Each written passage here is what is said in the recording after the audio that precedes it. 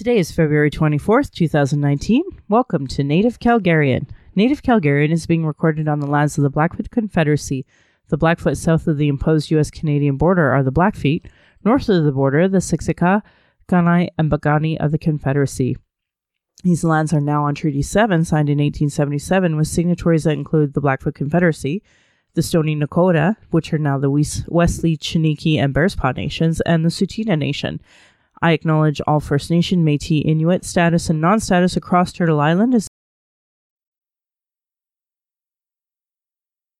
Chestakom Aki, or Red Thunder Woman. My spirit name was given to me in ceremony, and my humblest apologies to the Blackfoot elders and language keepers as I try to learn proper Blackfoot pronunciation on your lands. I honor the Blackfoot as a visitor here.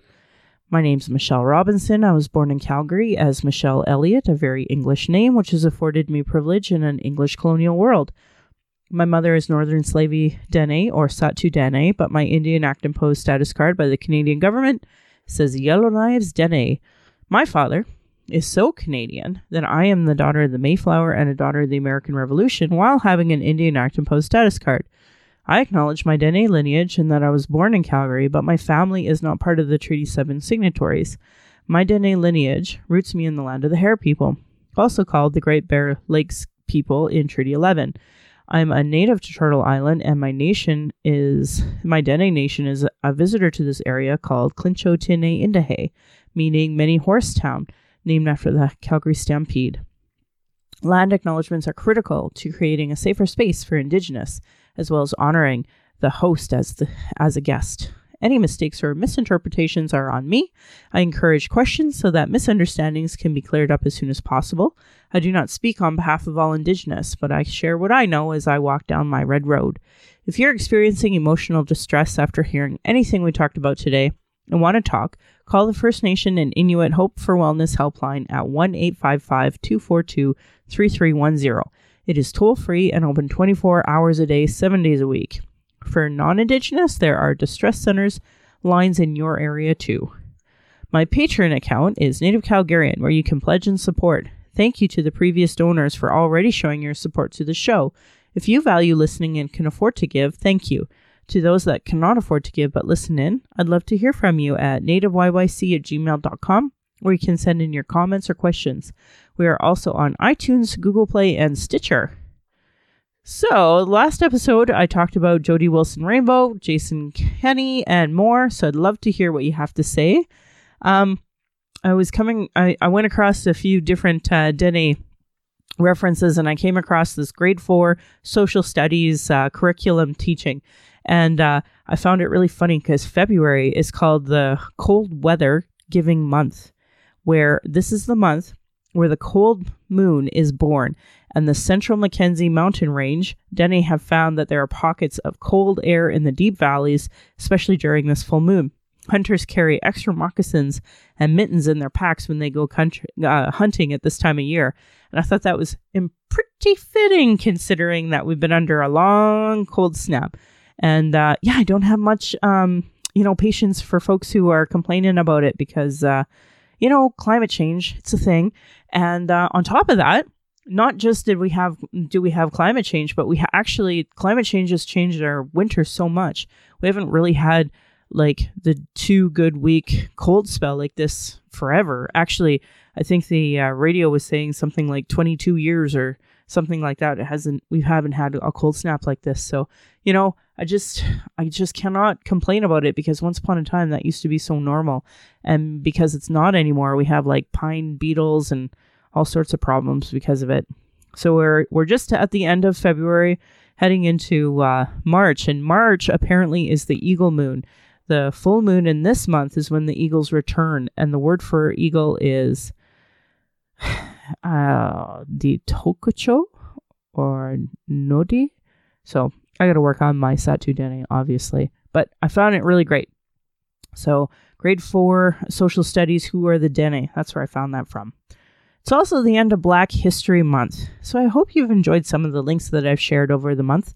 on my Facebook page. My recent one was 100 Black, lesbian, bisexual, queer, and transgender women that you should know. And some of the feedback I got already was this was a great link on my Twitter. So that made me happy. And I hope that even for me, I learned so many things from Black History Month, and I'm really grateful for all the teachings, because I know a lot of the Black and Indigenous history is actually tied up together. And for example, the slavery in Canada, and how many people are unaware of Black and Indigenous slavery in Canada, but like the, nice whitewash stuff about, saving some Black slaves from the U.S., because that sounds victorious, but the historic part of us doing it for how long, that seems to get missed. So anyway, moving on. Today, Walking with Our Sisters Calgary had a quick meeting to talk about the VAMPs. So for those who are unaware, Walking with Our Sisters is a ceremony and a bundle that happened all across Canada. And there were host cities that held the bundle. And the bundle was filled with the top of moccasins are called VAMPs. And those VAMPs traveled from one area to another, always under ceremony, always with elders of the area, pipes, whatever that looks like for each area. And we here in Calgary, we're lucky to host. There was a wonderful committee that did a ton of the work for 2 years, and I came in at the very end, and I told them as such because I knew I was campaigning to run for Ward 10 at the time. So I came in towards the end, and to try to remind everybody about Two-Spirit issues as we went along, because it was incredibly important to me that we honor Two-Spirit. And we hosted it here for our time, and then it moved on.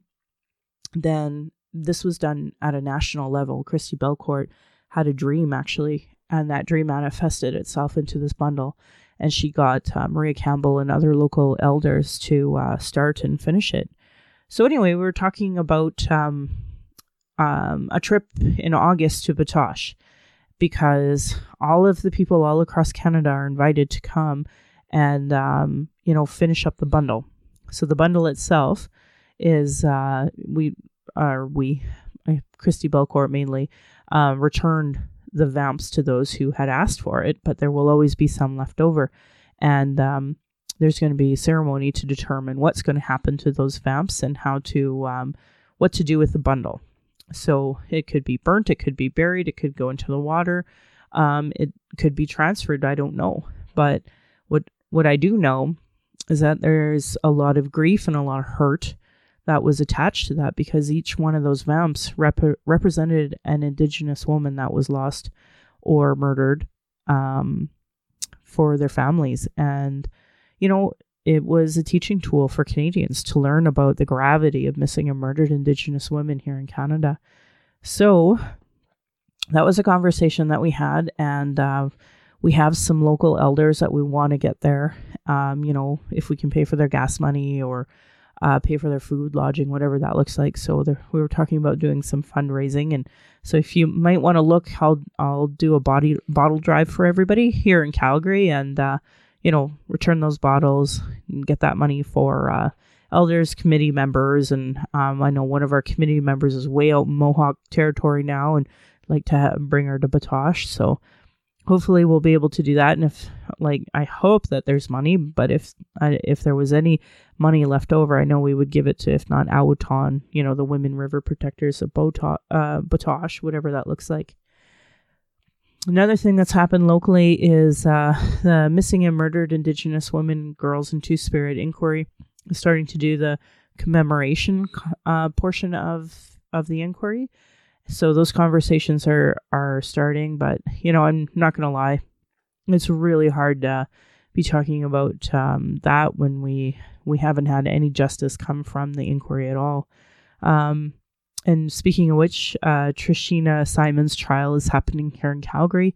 And, she was brutally murdered. And we did a vigil, and a bus came down from Maskwacis. And I got to go to the Gala Awards, or I guess the Inspire Awards. And I saw at the Gala one of the counselors actually from her band, and that's her auntie. And, it was nice to meet her in person, but the irony being, of course, this was the time that I meet her, was during the trial of her niece. So I just want the family to know I'm thinking about you as we go through this. And same with the commemoration conversations, that there's so many families that have no justice.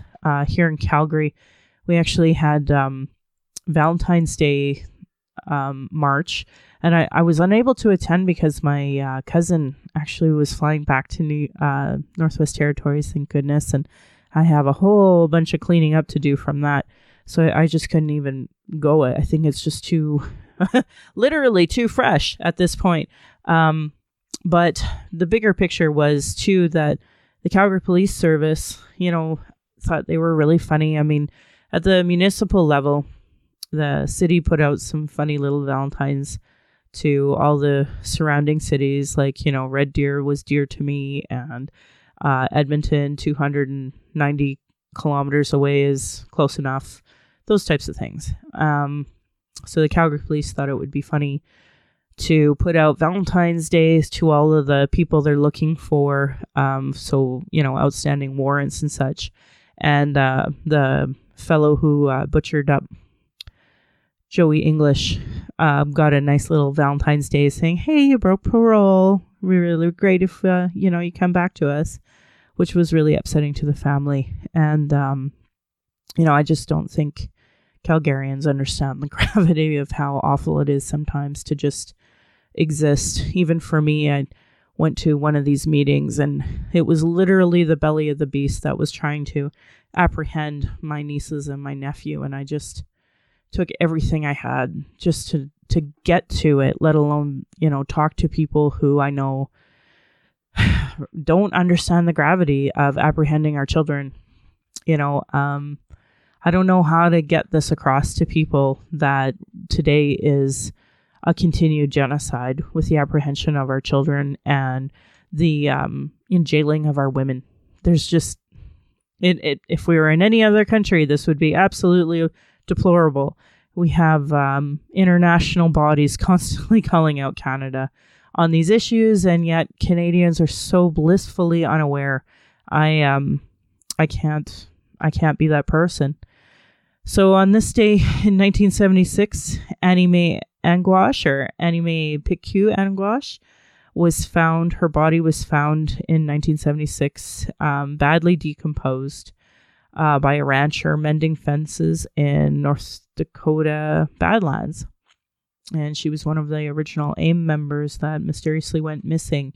And the family, really blames AIM leadership for what they did to her leading up to that moment. So I know a lot of people talk about freeing Leonard Peltier, but I know for that family, this is something that I always think about every single time I see one of those free Leonard Peltier, posters or whatever.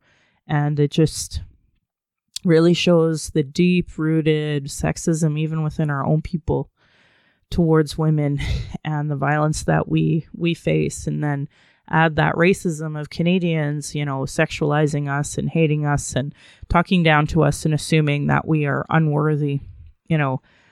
It's not easy being an Indigenous woman in Canada, and I know a lot of people think it is. I actually was at a meeting and I had a fellow, say, well, there's genocide all across, and then another fellow say, well, devil's advocate, it was good for Canada. Canada wouldn't exist if this wasn't going to happen. And I just can't believe how, cold and cruel people can be to my face about it. But then that just shows the lack of respect for Indigenous women in Canada too, right?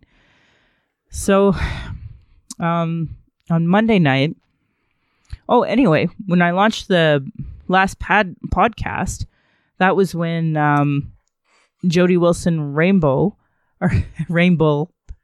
she had stepped down and there was a lot of controversy. We published the podcast, and then the next morning, Jerry Butts resigned. So there was a lot had happened in just the short time that my podcast had been released. And I didn't get anybody comment which shocked me and surprised me because I thought more people might want to say something. But, you know, it is what it is. I'll be interested to see what people's opinions are as we go. Because the Inspire Awards were here, Robert Falcon Ouellette was in town, and he messaged me. He's like, "Hey, I'm in town." So I went and seen him and went for a walk down Seaton Avenue, and he was telling me right where that TELUS Convention Center is, and before the Parkade was there. He was a security guy actually looking after one of the original houses there. And it just sounded awful, but he said that his job was to watch the structure, and this, you know, wrecking ball vehicle came up, and he's like, "What are you guys doing here?" And they just accidentally wrecking balled it and said, "Oh, I guess it's structurally unsound." And they had the city come check it, go, "Yep, it's structurally unsound." And then they ripped it down. So it was just so cowboyish the way it sounded like it went down. It was incredible. So I really appreciated him sharing that with me. I got to meet Emily as well. And yeah, I guess I was talking to Robert because I've been talking about possibly running. And, you know, I said, geez, like 50% of marriages, they like fall apart. And he's like, actually, it's more like 70. So I was really sad to be corrected on that number.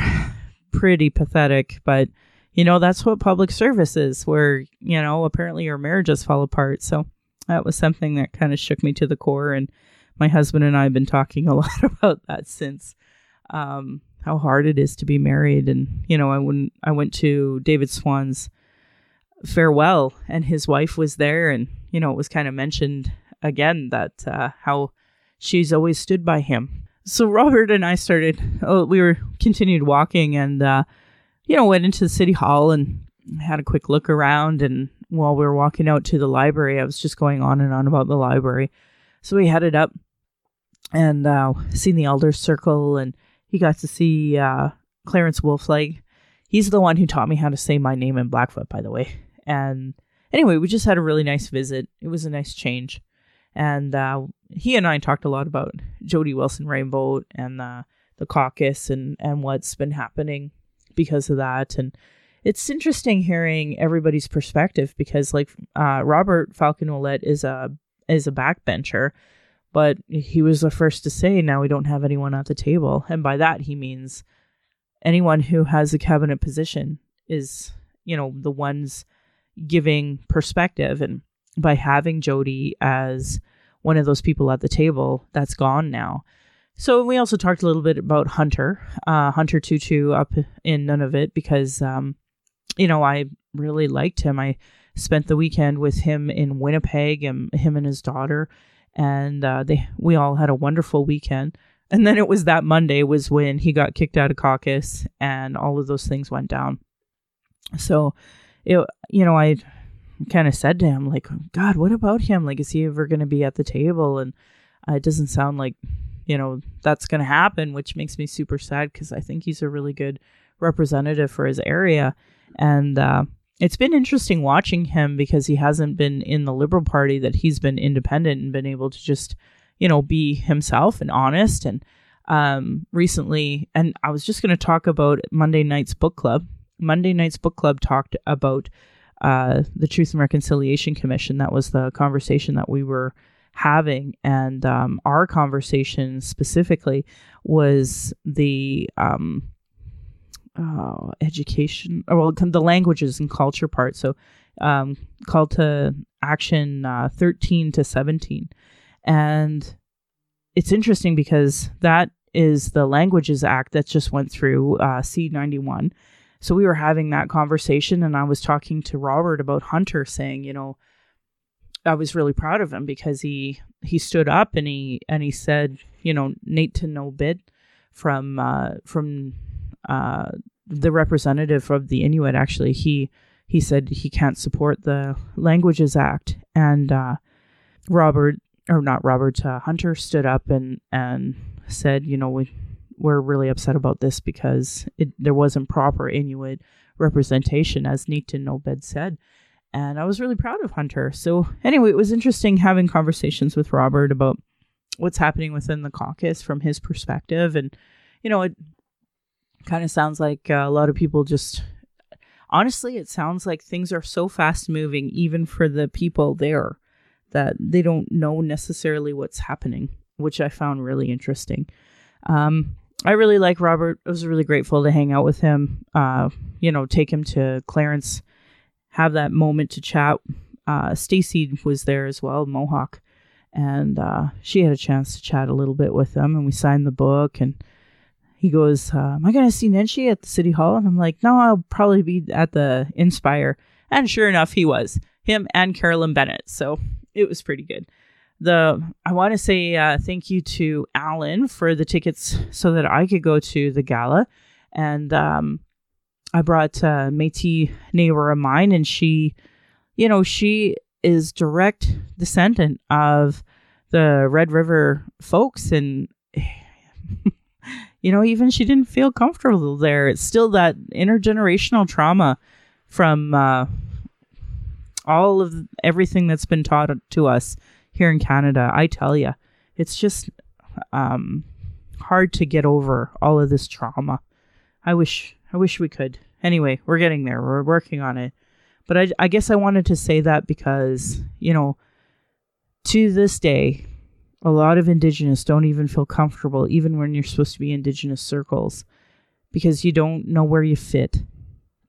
And that's just the legacy of Canada. So it was interesting. Anyway, I want to go back to the book club. So if you missed our book club, we talked about language and culture.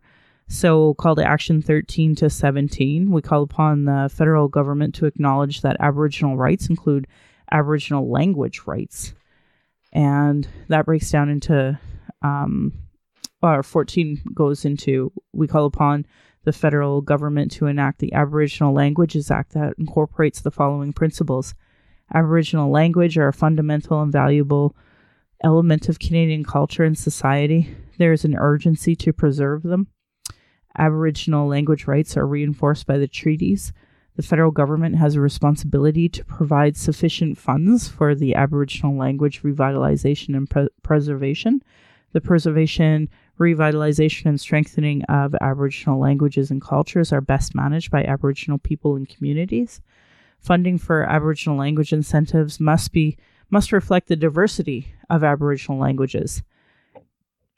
So I just want to break that down a little bit, because a lot of people really pigeonhole us as one, and we're not. We have so many different languages within the Dene culture alone.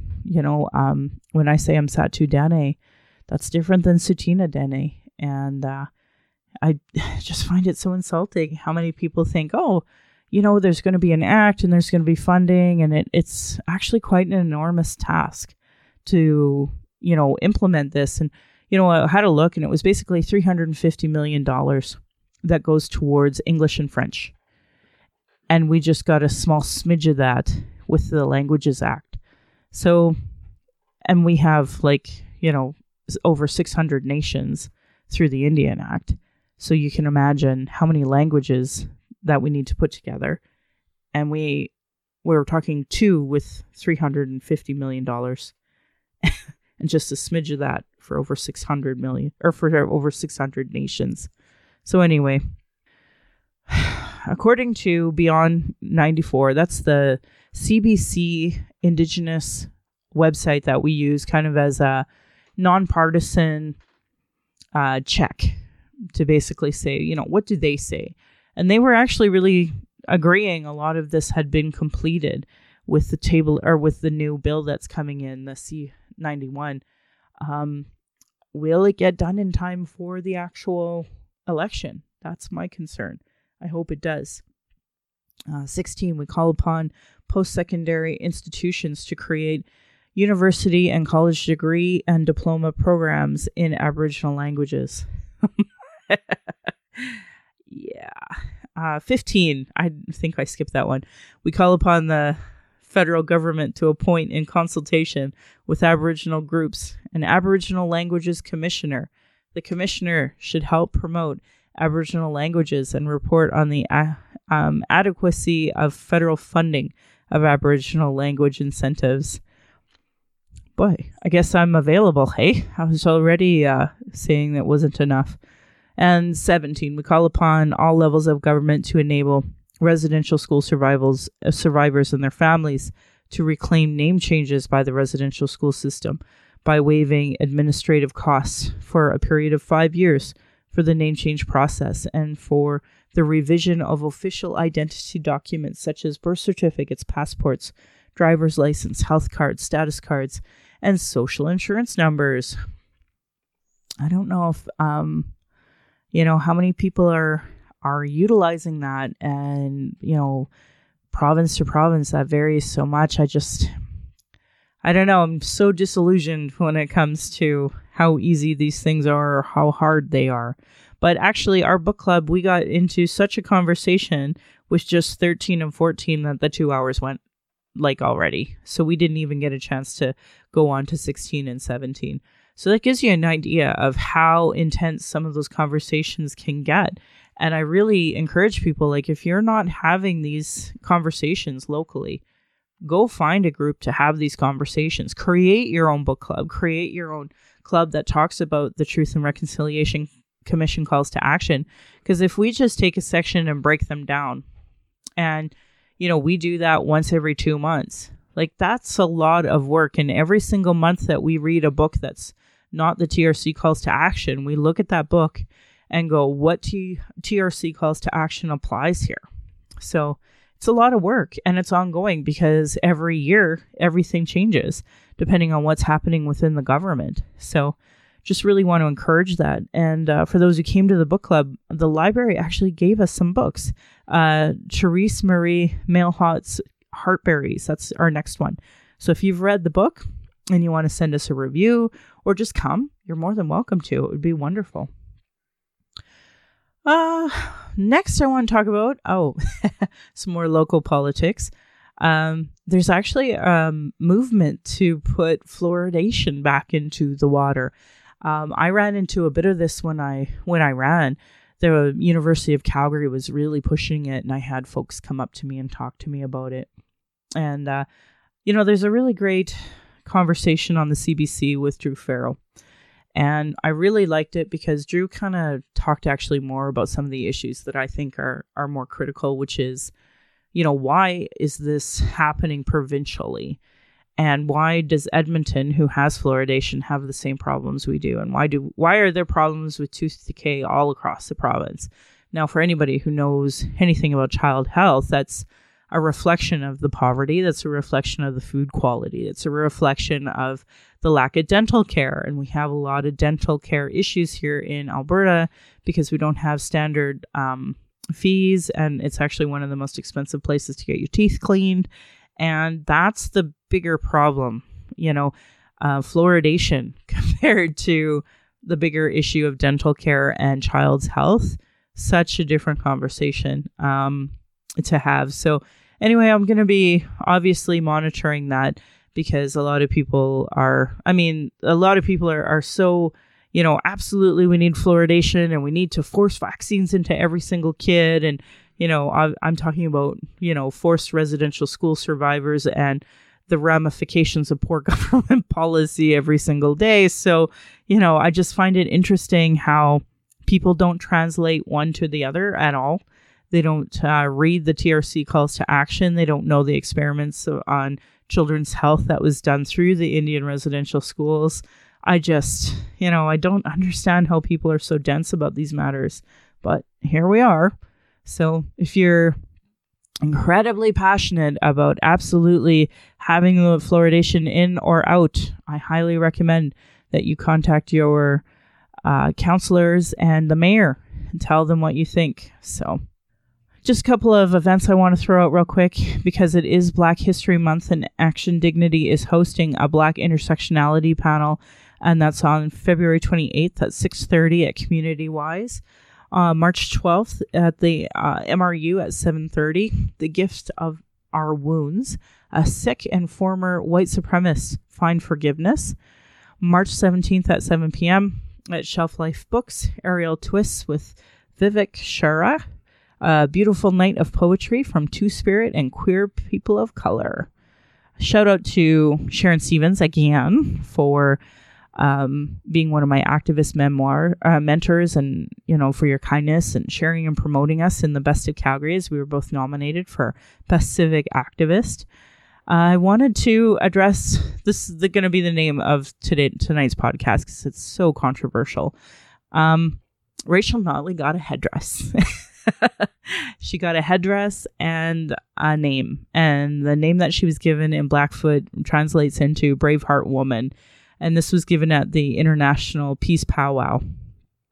And Jason Goodstriker was on TV, CTV actually, and was talking about it, talking about his dad being the elder who did the transfer rites. And I know leading up to this headdress transfer, there was a lot of outrage and a lot of conversation already happening with it. So I guess I'm going to start by giving out some quotes about what happened.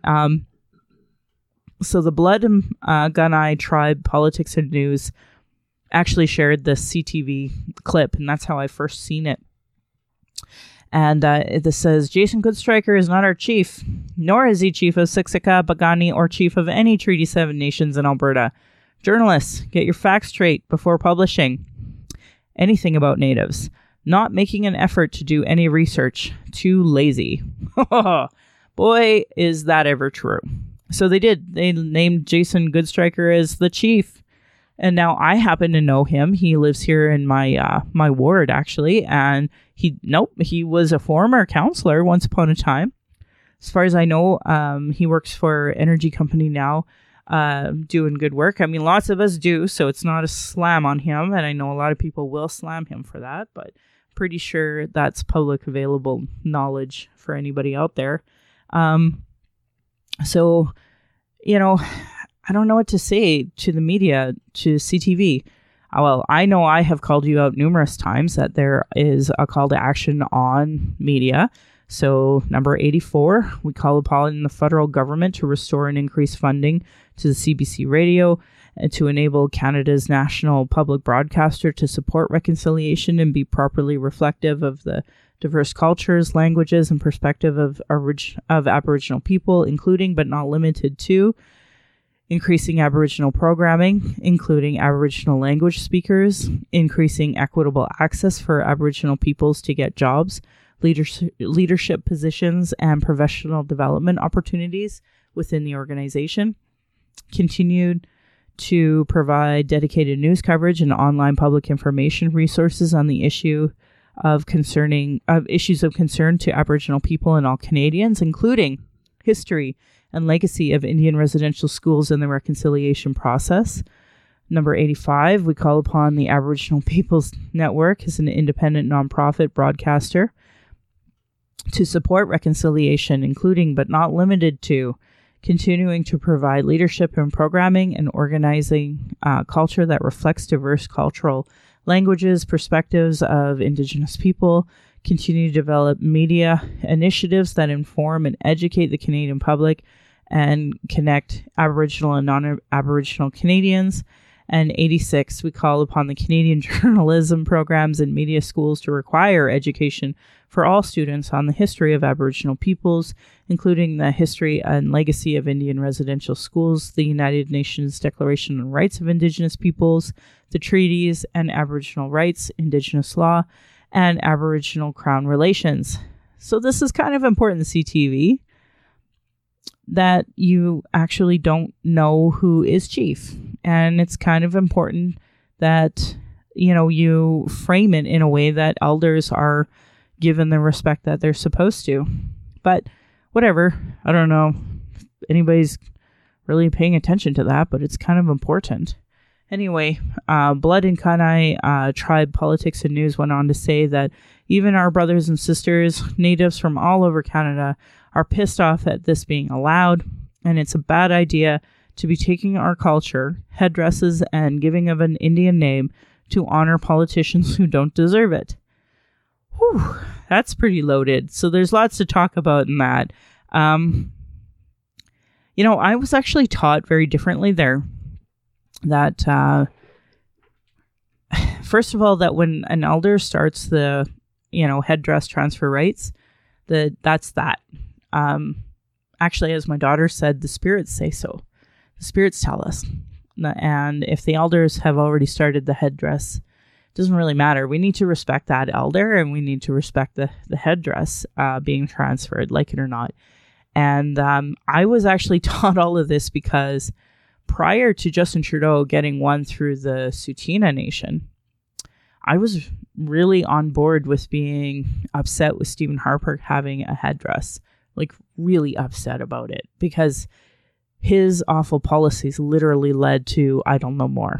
And so if I went off about that, the first people to come after me were actually my hosts, and that's the Blackfoot people.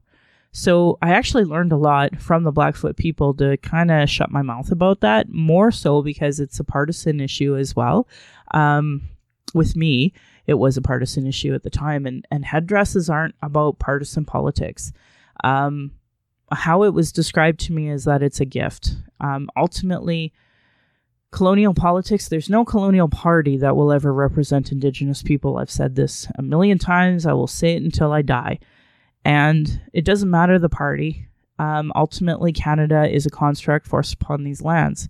The reason why I acknowledge Blackfoot territory is that Canada, Calgary, Alberta, right now, this is on Blackfoot territory. This is Mohkinstsis. This is what they called this area. My people call it Clinchotine Indahe, but the Blackfoot call this Mohkinstsis.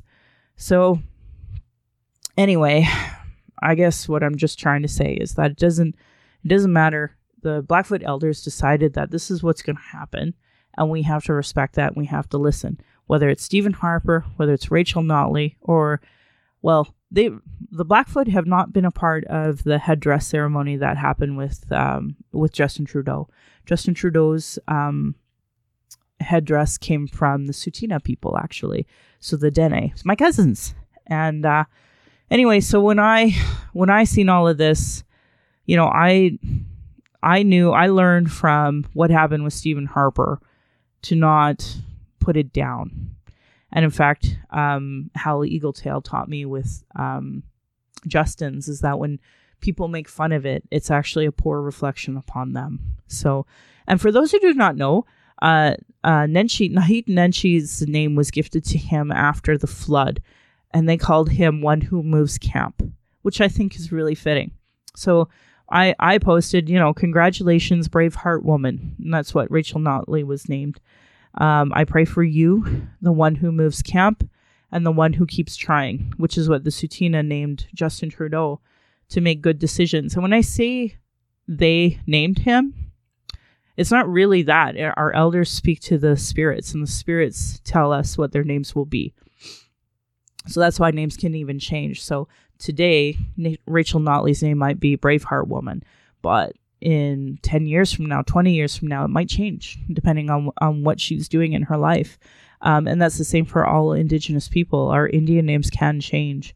My name was gifted in ceremony, and I'm Red Thunder Woman. So anyway, I always pray for them because I want them to honor the Truth and Reconciliation Commission Call 57, which is anti-racism and Indigenous training within all the governments for public servants, because we're just not going to change anything until the government understands a little more, you know, what bias is, what privilege is, and what structural racism is. We're just never going to see change until we start to understand those things.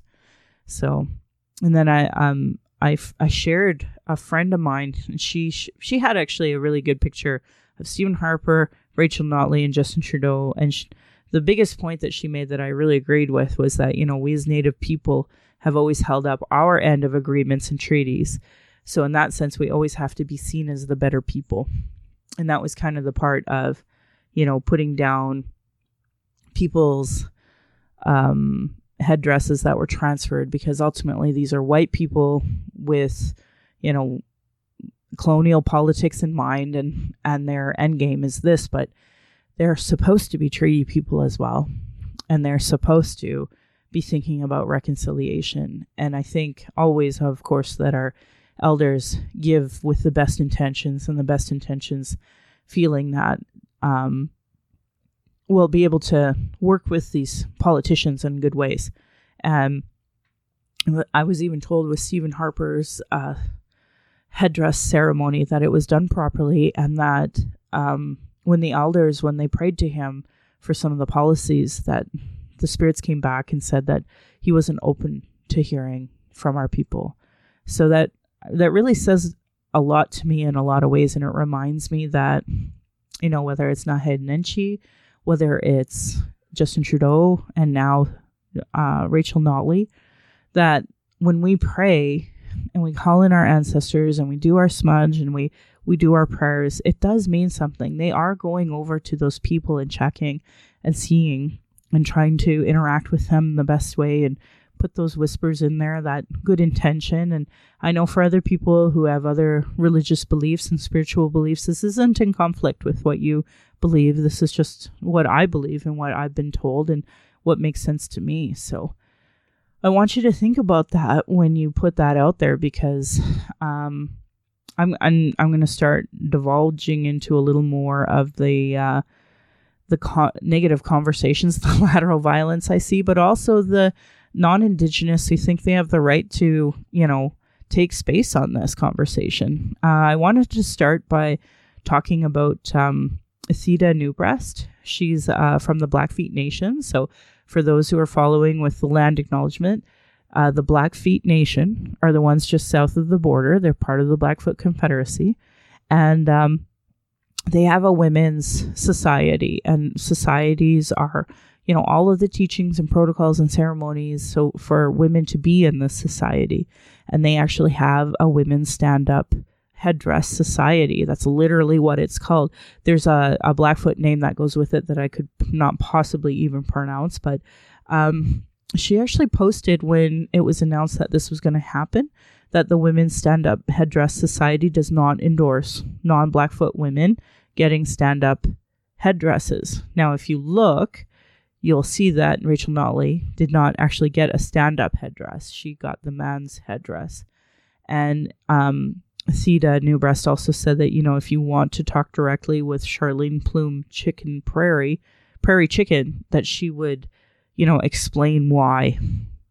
So I highly recommend people who are interested, you know, go down to the Blackfeet Nation, go to a powwow, bring honorarium, bring tobacco. And if you find yourself crossing paths with Charlene Plume Prairie Chicken, give her that tobacco and say, can you teach me why non-Blackfoot women should not get a stand-up headdress?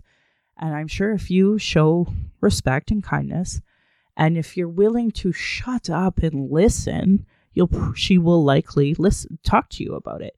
I'm not going to lie, non-Indigenous, your opinion doesn't matter. It just doesn't matter. If you are sincere and really want to understand, shut up and listen. Shut up and read the statements. You know, you're going to see a lot of Blackfeet people talk about it. Even me as a Satu Dene woman, it is not my, you know, place to be in there talking about this, because this isn't my community. This is their community. Just like I don't go to France and tell France what they're supposed to be doing. I mean, the British can have lots of opinions, but it doesn't matter, because what matters is what the French are doing in French lands, in French, in their culture. It's the same thing. Think about that here. Your opinion does not matter. You needing some type of explanation does not matter. I'm sure if you went down into Montana, you could find tons of articles about this. I'm sure there are podcasts coming out of the Blackfeet Nation that would explain in length some of these things. So if you feel so compelled that you have to type, I need you to explain this to me, you know, don't bother, because the Blackfeet people are not going to care. I'm not going to care, because that's not proper protocol. How you do this is like person to person, relationship to relationship. And that's all I can say about that. So to me, that really mattered. She was also at that international peace powwow. And I seen an update from her saying white women getting any kind of headdress is a slap in the face to our grandmothers, mothers, sisters, and daughters. We all feel slapped. It hurts. And we feel sad. That's all the opinions that matter to me, frankly. as far as I'm concerned, the Blackfeet women have said this is what they feel. Now for me, publicly, a lot of my stuff is public, and you'll have seen some of the people come onto my wall and discuss it as well. But ultimately, I just put out a prayer. And I put out a prayer hoping for the best for these politicians to consider, doing the best that they can for our people. And, it's not a slag on the Blackfoot Nation. It's not a slag on anybody. I have no skin in the game because I'm a guest on Blackfoot territory. So I hope people are learning from that. Now that said, I did see a lot of lateral violence, and I'm not going to lie, a lot of our people are really hurt and broken. And there are a lot of people that just to this day believe that no woman ever should, leave a house, be doing anything but having babies and breastfeeding, should do nothing but cooking and cleaning. Like all the colonial stuff that was taught in Indian residential school is really prevalent, and there's not complete healing from all of those things. And in fact, and I'm just going to point blank say this, I was watching the hate towards Justin Trudeau, and quite frankly, not as bad as I'm seeing against Rachel Notley. What's the difference? Oh, penis versus vagina every time. So yeah, I'm not gonna lie. I think a lot of extra violence is put on this because Rachel Notley is a woman, and no, I don't think that's okay. And I applaud Sylvia McAdam, one of the Idle No More co-founders, who are reminding us that women are indeed to have headdresses, for those saying absolutely not under any circumstances ever. Now, again, this is Blackfoot, so to me, I will definitely defer to Dethea Newbreast because that's a women's society. But it wasn't a stand-up headdress that was given. It was what is typically considered a male headdress with the feathers that go down. And as far as I understand, there was a Sioux teaching that came along with that, where this land here on Treaty 7 was gifted those rights. Anyway, it's neither here nor there. At the end of the day, they gave her a man's, what we consider a man's headdress, and it is what it is. So I just really think that we need to be checking our bias. I'm not going to lie, I had a male elder just come at me so hard on my wall about it. And I didn't see him go after anybody else about it quite the way he went after me. I see sexism, racism. I see homophobia, transphobia within our community all the time. And that was taught through colonialism and through the loss of our teachings and through Indian residential school. And there's a lot there. So for the non-Indigenous, I just highly recommend that you just back off on this and don't take space on this, because this isn't yours to take space on. So a lot of you who are NDP supporters who want to quickly, go to Rachel Notley's defense, just leave it alone. Don't do it, because it shows that you don't understand systemic oppression, point blank. So let's move on. The Senate Committee on Human Rights has tabled their interim report on Canada's correctional system, an absence of humanity and widespread systemic racism, which advocates have been documenting within their visits for years. Shocker. Yep. Well, in 1996, Royal Commission on Aboriginal Peoples talked about justice issues. We've been called out internationally for decades. I don't know when Canada's going to wake up and realize that our justice system, our punishment system, is not okay. For me personally, been seeing a lot of attacks on sex workers, a lot of attacks on safe consumption sites. And ultimately, this is all because people don't want to acknowledge their bias, acknowledge their racism, acknowledge their sexism, and give mental health support. Again, bias against mental health. It's such a shame, because at the end of the day, we are spending so much money into a stupid justice system where, quite frankly, if we actually dealt with addiction, if we actually dealt with childhood trauma, if we dealt with intergenerational trauma, we would save so much money if we invested that money into mental health But what do I know? I'm just native, right? Ha ha ha! I'm just saying that for all you jerks who really don't listen. But I know for me, I know I'm right. So too bad for you. Anyway, I'm going to move on to something from the US that really pissed me off. Transgender woman Camilla, who the U.S. deported back to her native El Salvador, died earlier this month when she was attacked outside the country's capital. You know, the whole reason why we brought in those Syrian refugees and Stephen Harper looked like a jerk was because a little toddler washed up on the shores of, on the beaches, a little Syrian boy that we had turned away. Now a transgender woman has been brutally murdered in El Salvador because the U.S. turned her away. I do not understand why people don't see this problem. I talked about the pink triangle and Hitler attacking LGBTQ2 plus rights and putting pink triangles on the gay men to distinguish them and killing them.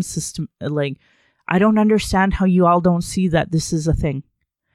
I don't understand how y'all don't see that in the U.S. when they separate the children. That's Indian residential schools and, the child welfare system that we have here in Canada. This is wrong. It is wrong. Anyway, I don't understand how you guys sleep at night. I don't. Another thing I wanted to bring up was that internationally there was a whole bunch of people that went to the Vatican. And I'm just going to read you this. Canadians who suffered sexual abuse at the hands of the Roman Catholic priests marched in Rome on Saturday, demanding zero tolerance approach from the Vatican. The march attracted several dozen people chanting "Zero, zero," as roughly 190 bishops met for the third day of Pope Francis's summit on sexual abuse. The Pope released a 21-point plan to address abuse, but the plan does not commit to zero tolerance. So I know we had some Canadians that were there and joined in that, and I know we had at least one Indigenous person that went, because I remember seeing that in the news. So I just quickly want to go over a couple of calls to action about the Church Apologies and Reconciliation, TRC 58 and 59, 60, and 61. We call upon the Pope to issue an apology to survivors, their families, and communities for the Roman Catholic Church's role in the spiritual, cultural, emotional, physical, and sexual abuse of First Nation, Inuit, Métis children in Catholic-run residential schools.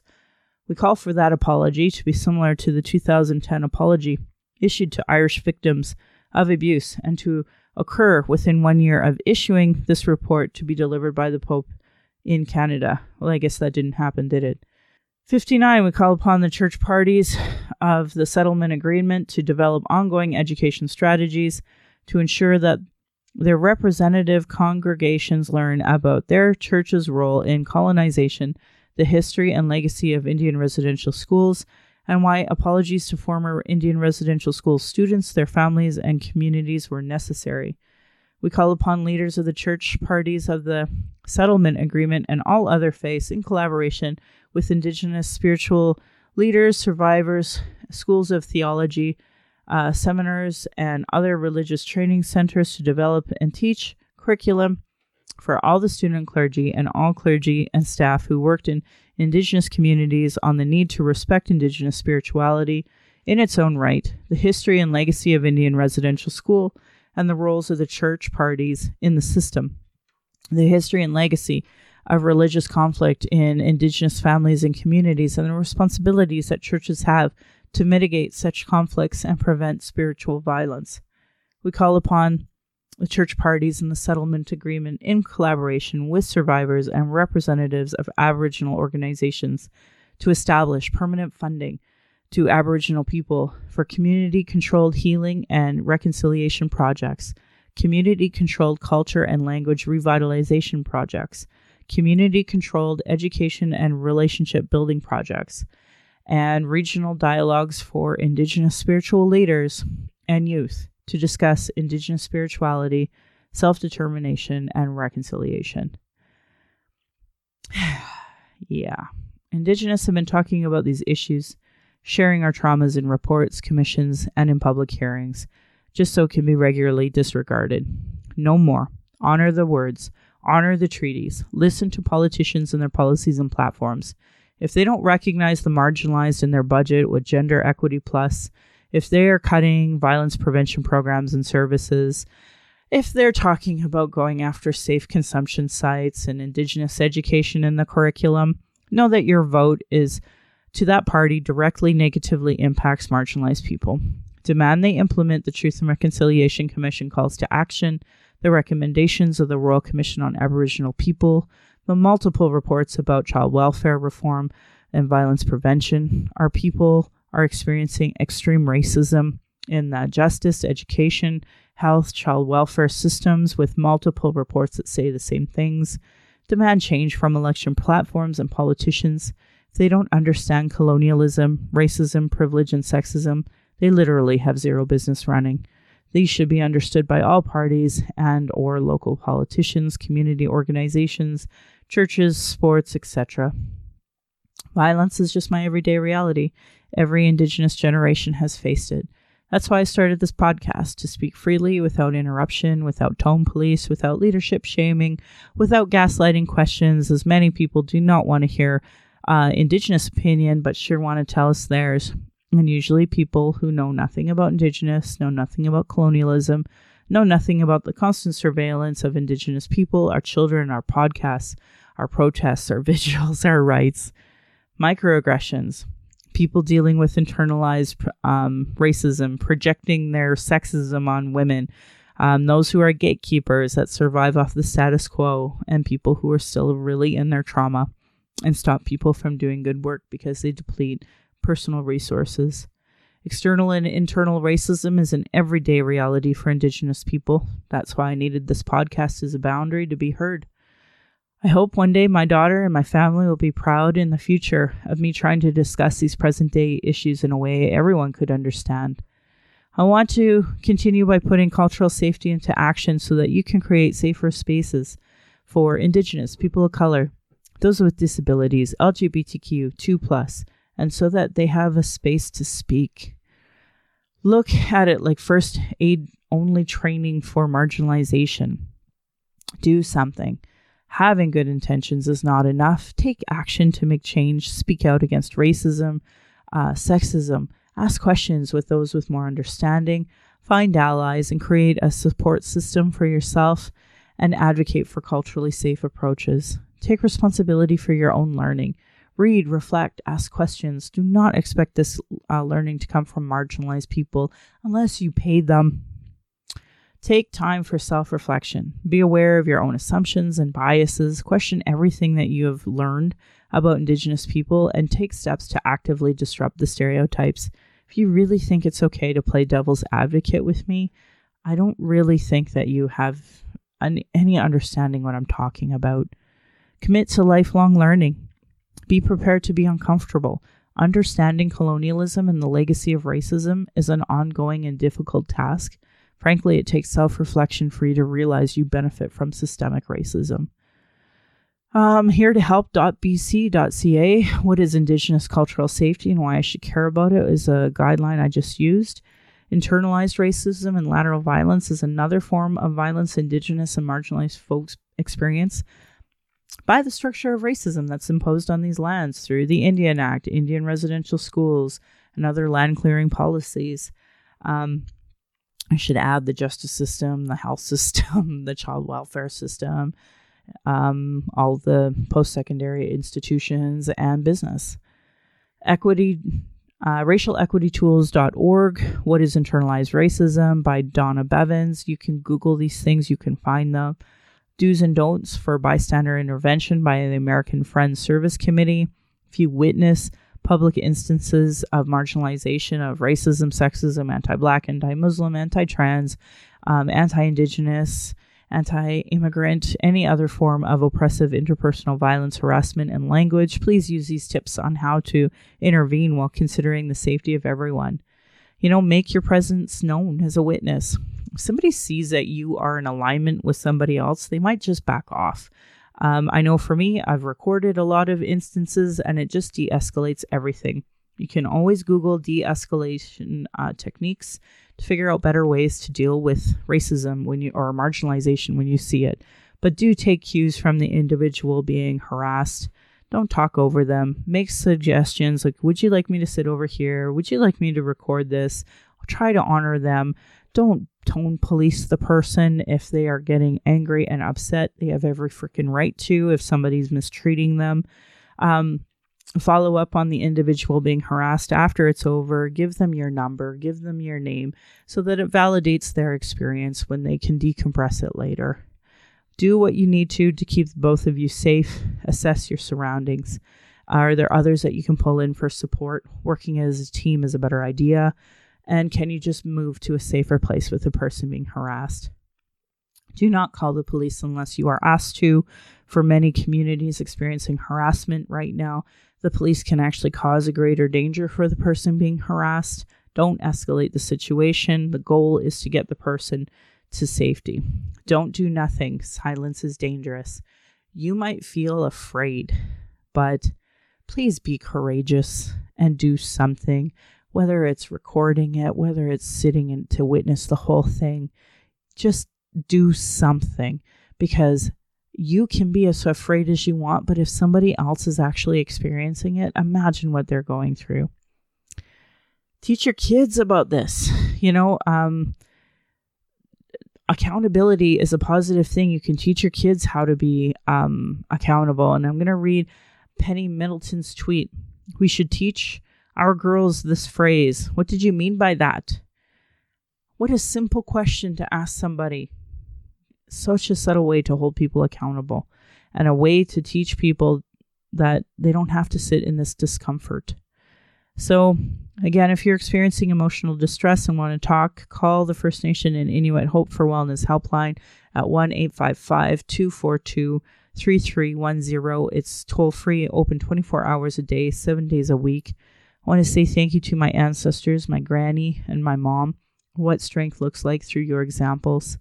I want to thank my dad for teaching me to be strong and blunt, my stepmom for showing me what a proud culture is through your Austrian family and roots, and for stepping up to teach me to be a proud Calgarian. It's through you I'm a second generation proud Calgarian. I want to say thank you to Darcy for producing and editing the show, on top of being my husband, my childhood friend, the father of our child, and support down my journey of the Red Road. He's witnessed decades of racism and sexism, and to our child, who we're blessed to learn from every day. I'm honored that you chose us. You give me daily accountability to be a better and stronger person. My Patreon account is Native Calgarian. I want to say thank you to Amanda, Ashley, Beatrice, Diana, Joni, Judy, Kenna, Kimberly, Matt, Nancy, Nathan, Phyllis, Sharon, The Sprawl, Tiffany, and Veronica. Thank you all for signing up and for your kindness and your generosity. If you value listening and can afford to give, thank you. For those who cannot afford to give but listen in, I'd love to hear from you at nativeyyc@gmail.com, where you can send in your comments or questions. We are also on iTunes, Google Play, and Stitcher. And I want to end with my beautiful cousin in mind. When I side-eye all the Calgary rabbits, you're lucky I'm not Tradish. And my beautiful cousin will respond, or you'd be in my dish. Thanks for listening.